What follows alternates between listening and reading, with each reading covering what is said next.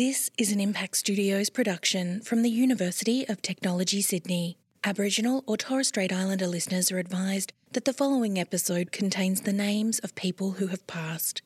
The story you're about to hear starts in the year 1900 and draws on the colonial archive. Listeners are advised there may be words and descriptions that may be culturally sensitive and which might not normally be used in certain public or community contexts. Terms from archival material used in this podcast reflect the attitude of the author or the period in which the item was written and may be considered inappropriate today. This story also contains information about acts of violence that may be distressing. I don't want to assume that you all know who Jimmy Governor was or why he matters to me. He was a Wiradjuri and Wanneroo man and a little bit Irish. In 1900, he was 25 years old. Jimmy has been described in many ways. A bushranger, a serial killer, and even a freedom fighter. But none of these labels quite fit. Today, most people don't know who he is, let alone what he did. But there was a time when everyone knew his name. Because for a brief moment, his crimes paralysed Australia. On an unusually freezing night in July 1900, Jimmy Governor, his brother Joe and their friend Jackie approached the Morby family home in Breelong, a small town on Kamilaroi country on the western plains of New South Wales. Inside was a group of white women and children, and outside, Jimmy, Joe and Jackie were armed with a tomahawk, a heavy club called a nulla nulla, and an unloaded rifle. There are different reports about exactly what was said when Mrs. Morby opened the door. But what we do know is what happened next. Mrs. Morby was struck in the head and neck 5 times with the tomahawk. Her 14-year-old son Percy tried to stop it, but he was hit so hard his head was nearly severed from his body.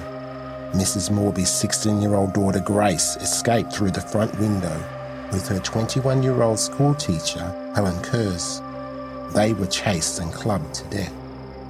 11-year-old Hilda was chased to a nearby creek and murdered. All told, 5 women and children died. The attackers slipped into the frigid night. The law wouldn't be too far behind them. And just like that, one of Australia's largest manhunts began.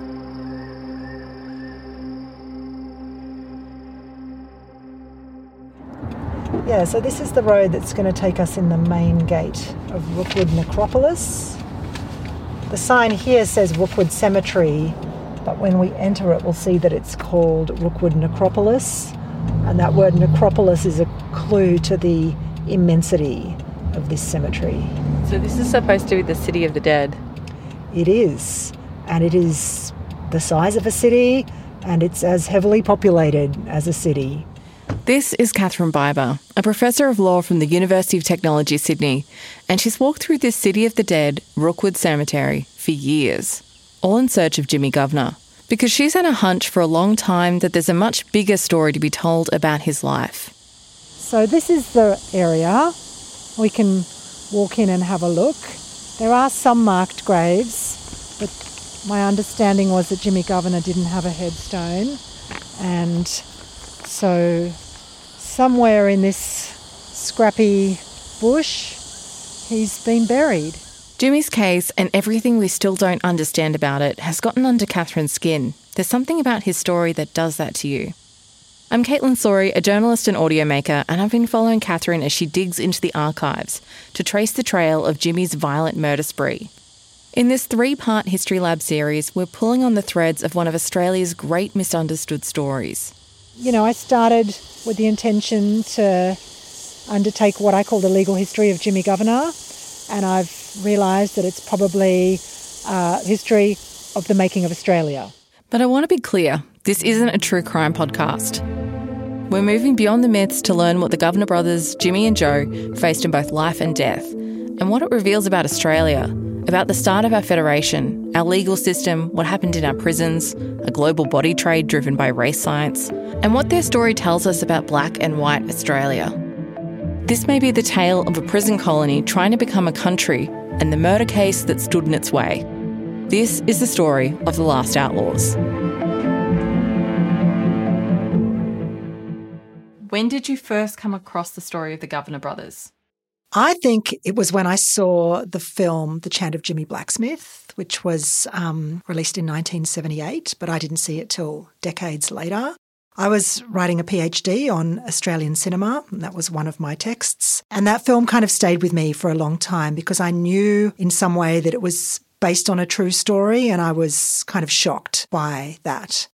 So first seeing the film to now, like how long has that been, do you reckon? I would say 20 to 22 years. That's a long time. It's older than my children. But I also felt like if this was a true story, it would be much more well-known than it is. I couldn't believe that it wasn't more well-known. And that's why I wondered, could it be true or could this be an extremely fictionalised, fantastical account of what really happened? So I wanted to know what really happened because I felt like if it really happened the way it's portrayed in the film, everyone should know this story. So I turned to the archives for answers. So we know what happened on that fateful night, but how did we get there? To find out, we probably need to know who Jimmy Governor was. What do we know about him? It was thought that he was descended from Aboriginal people, but he also had Irish ancestors. From an early age, he and his brother Joe, and possibly also their father, did various farming jobs where they would build fences and other work on farms. So we know he was a fencer, but do we know anything about any of his other jobs? Like he was a police tracker at one point? Yeah, that's true. He was a police tracker. There were no roads, there were no communications, and the landscape was something quite unfamiliar to white people. And so they began to recruit Aboriginal people. But of course, quite soon afterwards, police trackers became used as a tool of policing Indigenous peoples. Jimmy had found ways to exist in the colony until he did something quite radical for frontier Australia. And so he was in his early 20s when he met and married a white woman, a white teenager really, called Ethel Page. They already had a small baby and she was already pregnant with a second child. So the archives were able to tell us that Jimmy married Ethel and they had a growing family. But Catherine knew to better understand Jimmy's past, she needed to find a link to Jimmy's present. So it was a Friday afternoon, and by the time we got there, it was quite dark. And, you know, when you arrive at an unfamiliar place in the dark, especially somewhere out in the bush, we didn't even know if we were in the right place. Catherine and I headed down to the south coast of New South Wales, to one of those tiny towns that's really just a petrol station on the side of the road. I was really anxious or nervous because I felt like I was finally going to connect with someone who really owned this story in a personal way. It seemed very important to be respectful, to be consultative, and so I wanted to hold on to that fact that this was not my story, this is not my family, and this is not my project to play with. It's not a toy, and it belongs to another family. Now, I am the great-granddaughter of Jimmy and Ethel, and as I speak about him, I want to be able to let people know that he was a real person. This is Loretta Ethel Parsley, a Walbunja elder and custodian of country. She's a direct descendant of Jimmy and Ethel Governor and the family historian. We're at Loretta's home, which sits on 67 acres of sprawling landscape that she calls Middle Earth.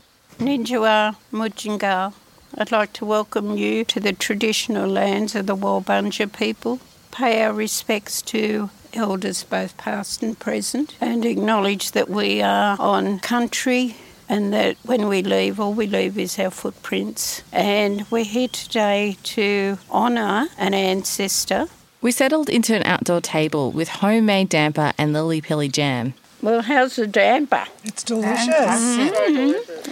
A lot of what Loretta tells us about Jimmy lines right up with the archives, but has a depth we hadn't heard before. Well, from the aunties, and obviously they'd spoken to their mother, who was married to Jimmy, and that he was quite athletic, and he played cricket, and he was really handsome. He was out there in the community because he had the status of being a black tracker, the status of being married to a white woman. He did everything that most Aboriginal people of that period of time would never even consider. So to him, he was as equal to other people, regardless of skin colour. He was able to walk proudly in a community, and yet something happened. He was walking in the two worlds, but he fell in love with a non-Aboriginal woman, and that changed everything. In 1900, an Aboriginal man providing for his family wasn't easy. Many Aboriginal people had been pushed onto missions. Jimmy was working for the Morbies building fences. That is a skill, putting a post into the ground, to be able to dig it. Now, we wouldn't have had excavators or post hole diggers. It was all physical work, so you had to be strong. Jimmy wasn't doing it alone. Catherine Biber tells us his little brother Joe was living with them and helped Jimmy build fences. I think he was probably about 2 years younger than Jimmy Governor. We don't really have any records in which he speaks or in which his thoughts or even his existence is recorded in any meaningful way. He had travelled around where he could find work, and he was living with Jimmy Governor and Ethel at the time that the Morby family members were murdered. Loretta reminds us that there was another Aboriginal man camping on the Morby property with Jimmy, Ethel and Joe, Jackie Underwood, and they all went on the run following the murders. They were considered dogs because they murdered, and natives were allowed to be killed and shot at any time. That was the expected thing. But then they had to be smarter. They had to think smarter on the run. In the first 6 days of being on the run, the newspapers report that Jimmy and Joe Governor continued to kill in 3 separate attacks. 2 men, a woman, her young child and her unborn baby. Newspapers label them revenge killings. This is a new feeling for white Australia. The tables have been turned. The white man was the one being hunted. The Singleton Argus, 2nd of August 1900. Several schools are closed. Everyone is armed. Above all is a feeling of impending calamity or the arrival of news of a fresh horror. A month later, Singleton Argus. Houses were empty. Dogs were dying on the chains and cows were sick with milk fever. The brothers lead authorities on a 2,000-strong manhunt that spans 3,000 kilometres across western New South Wales. They have great navigation skills, that they have enormous fitness, and that they have great capacity to survive in the bush. Just to see that landscape and to see the scale of the distances involved between different places, because you can look on a map and go, oh, from here to here, that's 200 kilometres, and you think, okay, you can drive that. But that's a pretty long drive on not great roads. But imagine in 1900 in winter with no shoes on, walking that distance or running that distance. Ethel Governor is captured in the early days of the chase, and Jackie Underwood within the first week. At the inquest into the Morby killings, Ethel gives a statement. She says that Joe is innocent. Jimmy had forced Joe to go on the run, saying, "Joe, you have to come with me or I'll take your life. We are bushrangers now." Loretta says it's likely that Joe would have followed Jimmy's lead. He would have followed Jimmy to the end of the earth. Joe was Jimmy's brother, and Jimmy was the leader. Being the older brother, he was the leader in the family, and Joe followed Jimmy. With the newspapers reporting a death toll totalling 9 and Jimmy and Joe still on the run, the question that remained was, what sparked the murders? Relying on 120-year-old sources can make facts murky, but often they're all we have, like Ethel Governor's account of what went wrong between the Governors and the Morbys. She testifies that Mrs. Morby and some of the other women and girls in the household had said she'd thrown herself away by marrying a blackfellow, suggesting that she could have done better. Ethel said to him that she was being taunted by the Morbys Why waste your time on a black fella, you know? She lived nowhere other than with the Aboriginal people. So she was considered no better than them in the establishment eyes. So when you get the two cultures that come together, petrol and matches I call it, but when you've got two people who don't see that conflict because they're having a baby, they're in love. This is a story Auntie Loretta knows all too well. These two decided to challenge the establishment, the same as Trevor and I have. Loretta met her husband Trevor when she was still a teenager. They fell in love, got married, and had to face the realities of being an interracial couple in 1970s Australia. Because we were married in 1975, Trevor and I. So we were experiencing the racial establishment of Aboriginal people not being allowed into pubs, the social injustices. So I was asked to leave. So I wonder how many times Ethel and Jimmy were in a situation where people said, this is not acceptable. You are black, she is white. Being taunted, of course you go and talk to your husband. I would, because that's what you do. You talk to your partner. So was it racial abuse that made Jimmy snap? Catherine Biber says something else had happened not long before. It's hard to absolutely know what really sparked the first of the homicides, but there was an argument, and we know that the relationship between Jimmy Governor and the Morby family was an employment relationship, that Jimmy and his family lived on the property. Jimmy was employed to build fences on the property, and in exchange he would receive payment and rations. There was a citation from the Daily Telegraph interview from the 24th of July 1900 where Mr. Morby said that he rejected 100 of the posts out of the 1,000 that were laid in the line of fence and offered to pay half price for them and then use them. But also in this article, Jimmy and his family owe Mr. Morby some money. So it's like whatever Jimmy is doing for work is not really keeping the family afloat. What do you make of that? Yes, it's shocking that you can work so hard and still be in debt to your employer. I think that says a lot about frontier relationships between colonial settlers and Indigenous people on the frontier. Sitting around the table at Auntie Loretta's, she was excited to show us something Jimmy had made with his own hands. To people, you know, oh, it's just a bit of wood, you could throw it on the fire, but it's more than that to me. Loretta has an original fence post made by Jimmy. It's been sitting wrapped in newspaper for over 20 years, the same amount of time that Catherine has been researching this story. So how did Loretta come to have the post? That's my little secret women's business. I have that because it was gifted to me. That fence post that sits in there, maybe we need to put it on the table to remind us that this was the catalyst. Do you want to open it? Would you like me to? Yes, please. Yeah, I'm giving you permission to open it. Yeah. So it's wrapped up very well.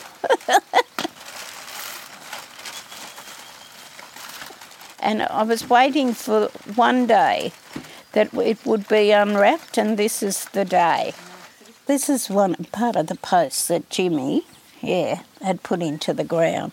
So you can imagine going out working, putting in fence posts for a family.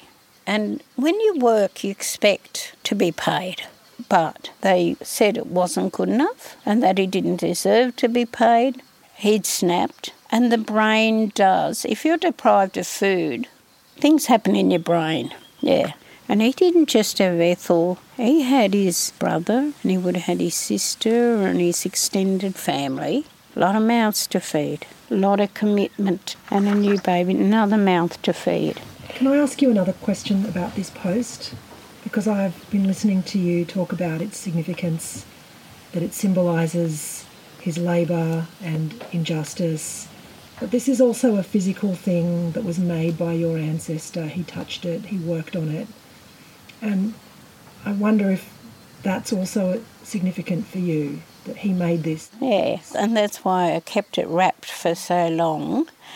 It's been there and it's sat, but it still is something that my great-grandfather had worked with his fingers and his hands touching that. And that's why I asked you to open it, because you need to connect with this story. I've connected with this story for a long time. You're coming on this journey through me and Jimmy's memory and Ethel's. It's the year 1900. Weeks become months, and the Governor brothers remain on the run. Newspaper reports suggest the police are out of their depth. A stockman on the hunt for 81 days describes the chase. The Singleton Argus, 18th of October 1900. In one place it took us 5 hours to get to the top of a mountain. The horses frequently got hung up in the vines. We were for 3 days living on nothing but flour and water. The newspapers claim that the Governor brothers spent time writing notes taunting their pursuers.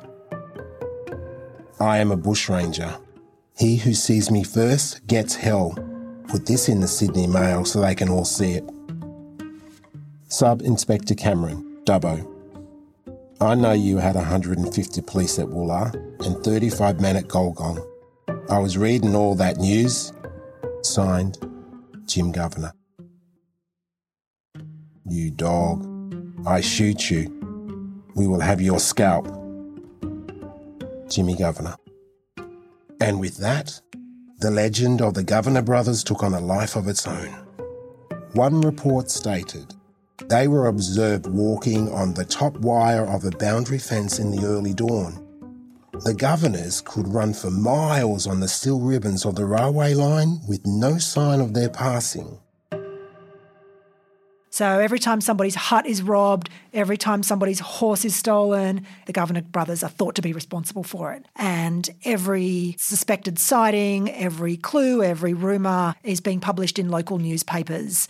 And as time passes and as the Governor brothers elude capture for longer and longer, that narrative sometimes becomes almost like a comedy of errors, because we send out these soldiers in their crisp uniforms who don't know how to camp, they don't know how to ride horses properly, and these people are just going to outsmart us. With Jimmy and Joe on the loose for 3 months, pressure is put on the New South Wales government to bring an end to the manhunt once and for all. And so this case makes it all the way to the desk of the New South Wales Attorney General, Bernard Wise, who as the most senior law officer in the colony was responsible for bringing the Governor brothers to justice. You know, until the Governors were brought to justice, the colony would be a lawless place. But of course also what's looming is federation, the making of a new nation. This would have been a challenging situation for any lawmaker, but even with his status as Attorney General, Bernard Wise still felt like he had something to prove. His father died and left the mother with hardly any money. So he was very lavishly educated, but always as the poor boy. So, you know, he was supposedly brilliant and with all this potential, but I think he also had some self-esteem issues. That's my own personal diagnosis. Because even though he rose very high, he also had a lot of self-doubt. He thought that his life was a failure. I mean, was anything working for him?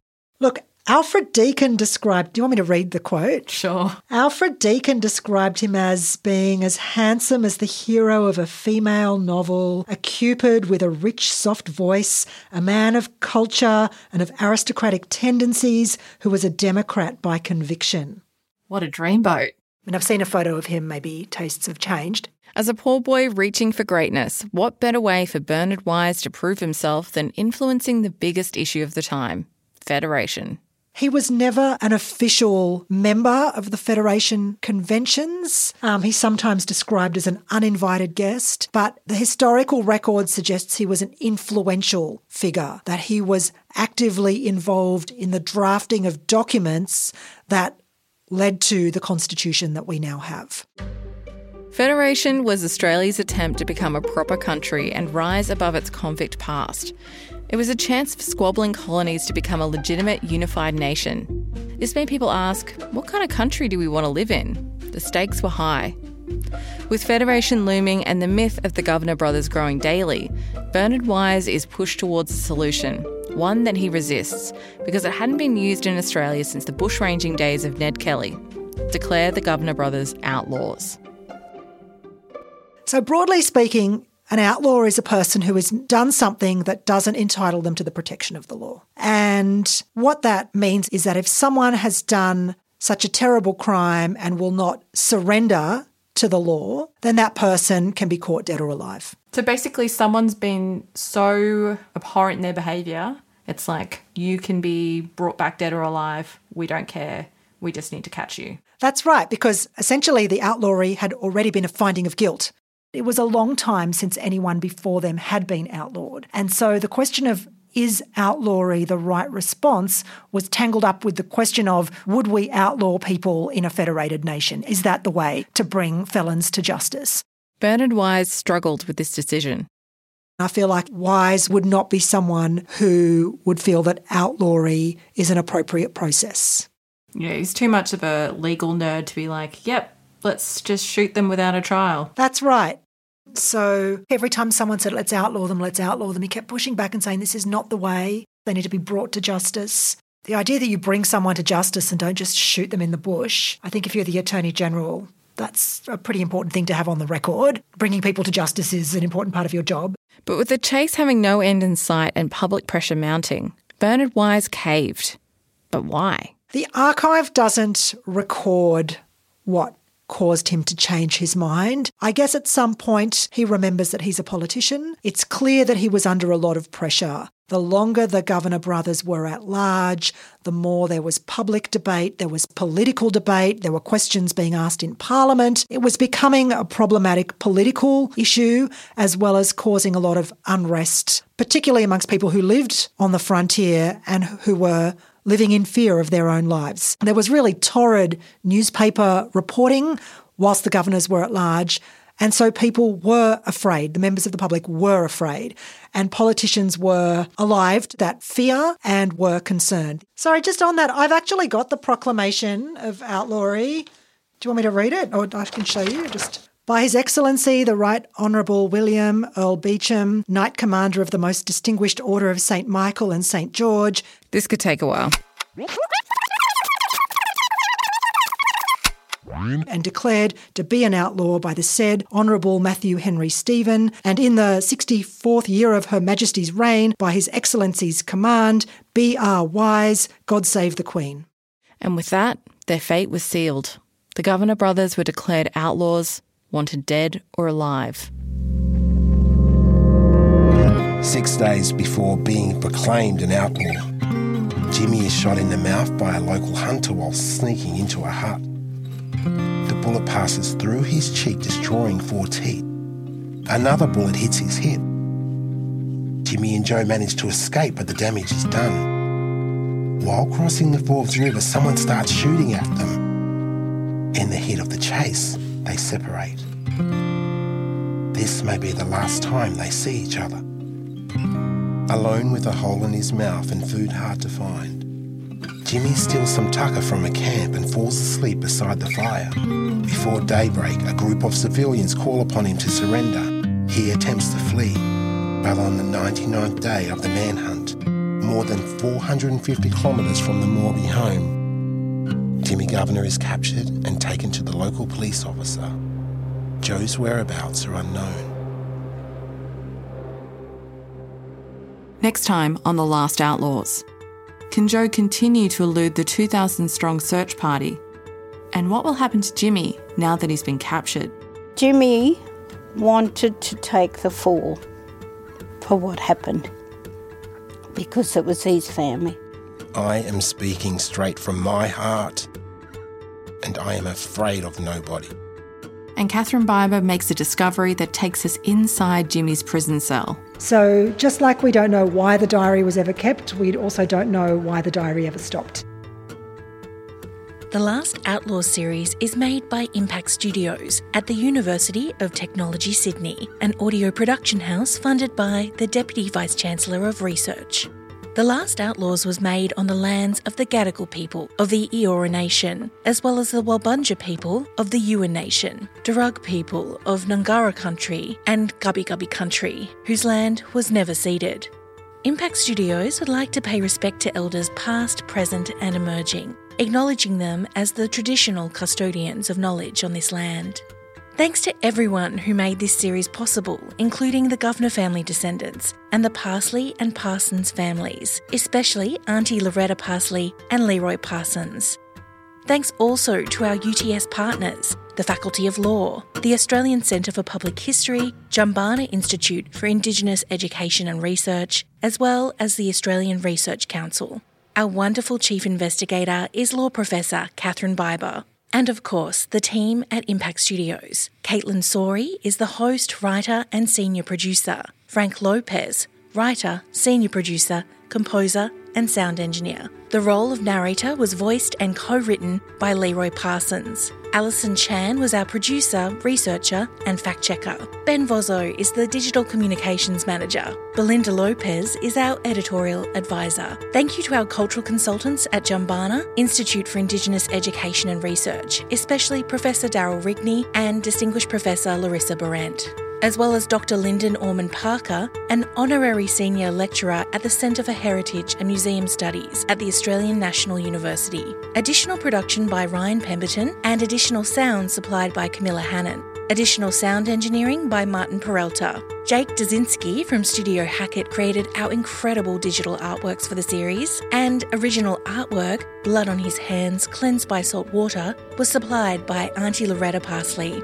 And there are many minds that made The Last Outlaws possible. A big thank you to everyone we spoke to and those who answered all our fact-checking questions, including Jimmy Kyle, Dr. Katie Gilchrist, the New South Wales State Library, Laurie Perry, James Wilson Miller, Sheila Johnson, the Gilgandra Local Aboriginal Land Council, Dr. Claire Britton, Deborah Beck, the National Arts School, Nathan Sentence from the Australian Museum, Dr. Murat Kekik at Ainsworth Interactive Collection of Medical Pathology, and Emeritus Professor Paul Turnbull at the University of Tasmania. Thanks also to the deadly team at T-Bar. In the Darwin studio, Lee Hewitt, Brendan Barlow and Bernard Namok. Voiceover artists are Andrew McRae and Tom Allenson.